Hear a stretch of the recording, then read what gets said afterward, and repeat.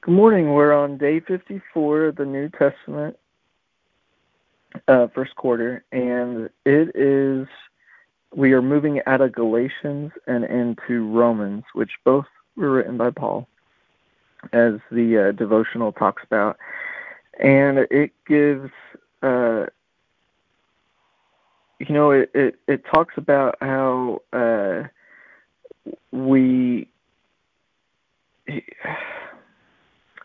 he's talking about idol worship, and the devotional, the guy mentioned, like, we probably don't see many people worshiping idols like they did back in the day, where they would, carve them and put them up and have certain times and stuff where they worship. Although it does happen largely throughout the world, but typically where we live, that's kind of a rarity to see. But he does mention about how anything can become idols, and examples would be he mentioned, instead of looking at science and seeing how it shows us how wonderful God is and how we can use it to learn more about him and his creation, we worship science and try to use it to prove he doesn't exist. Or about, like, the earth. Obviously the Bible teaches to take care of things, to steward things wisely. But then, we have it where we can take it to the far extreme, where we're not even looking for God in that part. We're worshiping essentially the earth and the creation in it. So with that, I will go ahead and go into reading. And, maybe try to, while we're reading it, to think about what are areas in our life where we have put idol worship in place. I know for me, I've done it with relationships, with friends, with my wife, Kelsey, our kids. I've done it with my animals, having them as, idols and not realizing it. I'm a guy, so I like objects and toys. It's really easy, I think, for guys to do that, or with sports or money. You name it, I probably have made it an idol at some point in my life. But, just for each of us to kind of try to think about that and remember who we are in him. Paul, a servant of Christ, called to be an apostle and set apart for the gospel of God, the gospel he promised beforehand through his prophets in the Holy Scriptures regarding his Son, who, as to his earthly father, was a descendant of David, and who through the Spirit of holiness was appointed the Son of God and power by his resurrection from the dead, Jesus Christ our Lord. Through him we received grace and apostleship to call all the Gentiles to the obedience that comes from faith for his name's sake. And you also among those Gentiles who are called to belong to Jesus Christ. And sorry about the Alexa reminder. To all in Rome who are loved by God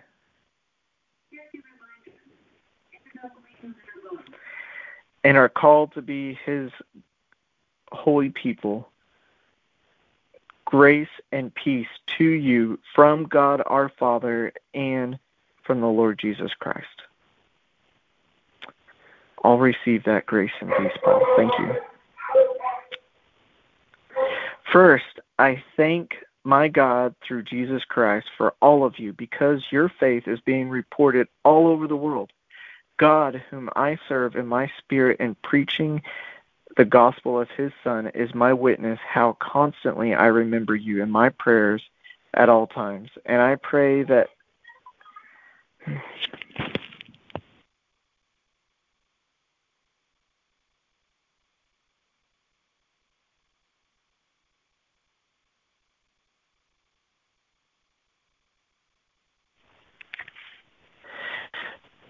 Sorry about that. God, whom I serve in my spirit and preaching in the gospel of his Son, is my witness how constantly I remember you in my prayers at all times. I pray that now at last by God's will, the way may be open for me to come to you. I long to see you so that I may impart to you some spiritual gifts to make you strong, that is, that you and I may mutually be encouraged by each other's faith. I do not want you to be unaware, brothers and sisters, that I planned many times to come to you, but have been prevented from doing so until now, in order that I might have a harvest among you, just as I have among the other Gentiles. I am obligated both to Greeks and non-Greeks, both to the wise and to the foolish. That is why I am so eager to preach the gospel also to you who are in Rome. For I am not ashamed of the gospel, because it is the power of God that brings salvation to everyone who believes, first to the Jew and then to the Gentile. For in the gospel the righteousness of God is revealed, a righteousness that is by faith from the first to the last, just as it is written, righteousness will live by faith. The wrath of God is being revealed from heaven against the godless and the wickedness of people who suppress the truth by their wickedness, since what may be known about God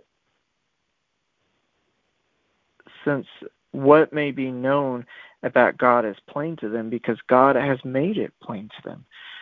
For since the creation of the world, God's invisible qualities, his eternal power and divine nature, has been clearly seen, being understood from what has been made, so that people are without excuse. For although they know God, they neither glorify him as God nor give thanks to him. But their thinking became futile, and their foolish hearts were darkened. Although they claimed to be wise, they became fools, and exchanged glory of the immortal God for images made to look like a mortal human being, and birds and animals and reptiles.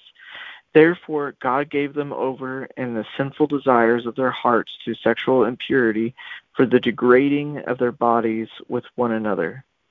They exchanged the truth about God for a lie, and worshipped and served created things rather than the Creator, who is forever praised. Amen. Because of this, God gave them over to their shameful lust. Even the women exchanged unnatural sexual relations, even their women exchanged natural sexual relations for unnatural ones. In the same way, the men also abandoned natural relations with women and were inflamed with lust for one another. Men committed shameful acts with other men, received in themselves the due penalty for their error. Furthermore, just as they do not think it is worthwhile to retain the knowledge of God, so God gave them over to a depraved mind, so that they do what ought not to be done. They have become filled with every kind of wickedness, evil, greed, and depravity. They are full of envy, murder, strife, deceit, and malice. They are gossips, slanderers, God-haters, insolent, arrogant, and boastful. They invent ways of doing evil. They disobey their parents. They have no understanding, no fidelity, no love, no mercy.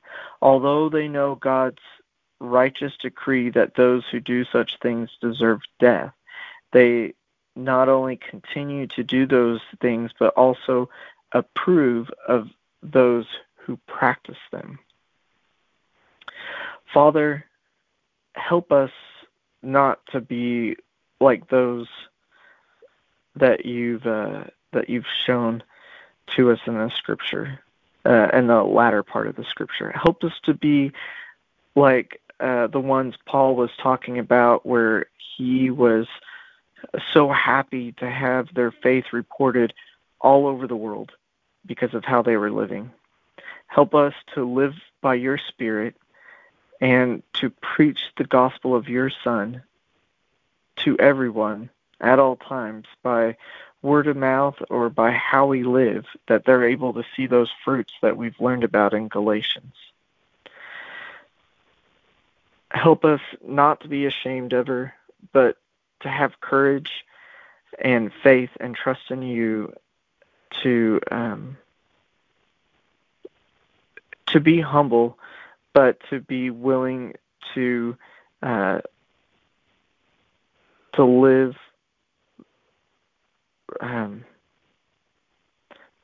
by righteous faith in you, and to do what your will is, and to do what is right.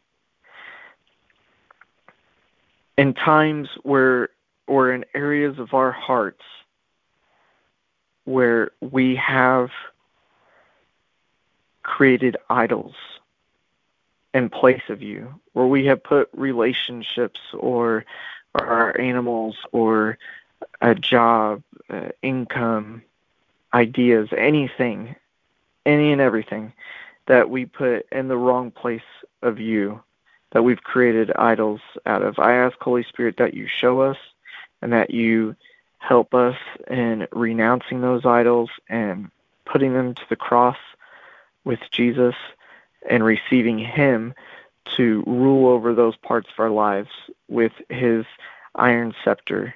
And that, eventually all of our hearts will be completely covered and ruled by you, Jesus. That's our desire. But we know that we each have, we all sin. We all still have sinful desires in our hearts that aren't good. And the more we give into them, the more we allow those areas of our hearts to grow, and the more we push you out instead of letting you rule. And then, it says at some point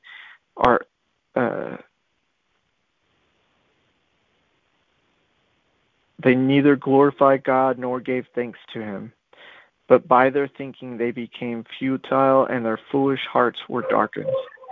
Father, I ask that we no longer let any parts of our hearts be foolish and darkened, that your shining light expose every areas of our hearts, all of our evil and sinful desires, so that and we can bring them to you, Father, and ask for forgiveness and have them purged out of our life, and so that you, Jesus, will reign. And for those that have already started to have already gone down that path where their hearts have been darkened and are have been given over to the what did it say here? I gotta find it. Well, to the depraved mind, so they do what they ought not to be done. I ask, Father, that you put in place of those people. I know you don't give up. So I just ask that they be around people who do know you, who have their trees, that their fruits that we talked about in Galatians just ripening over with all of the fruits. When they look at those people, they see Jesus, and there's no denying it. And that, maybe, just maybe they'll decide to eat of some of those fruits and decide to be, to start to become like you, and to give in to letting your light shine in their life and be restored back to you. I know it's definitely possible. So but I also know that the cleansing, like before we can help others, we have to take the plank out of our own eyes, and this is part of it. So We thank you for all of that. We thank you, Holy Spirit, for working on us. We thank you, Jesus, for your peace and your grace, and for you healing our hearts and ruling over our hearts, Jesus. And we ask all this in your wonderful name. Amen. Hope you all have a great weekend.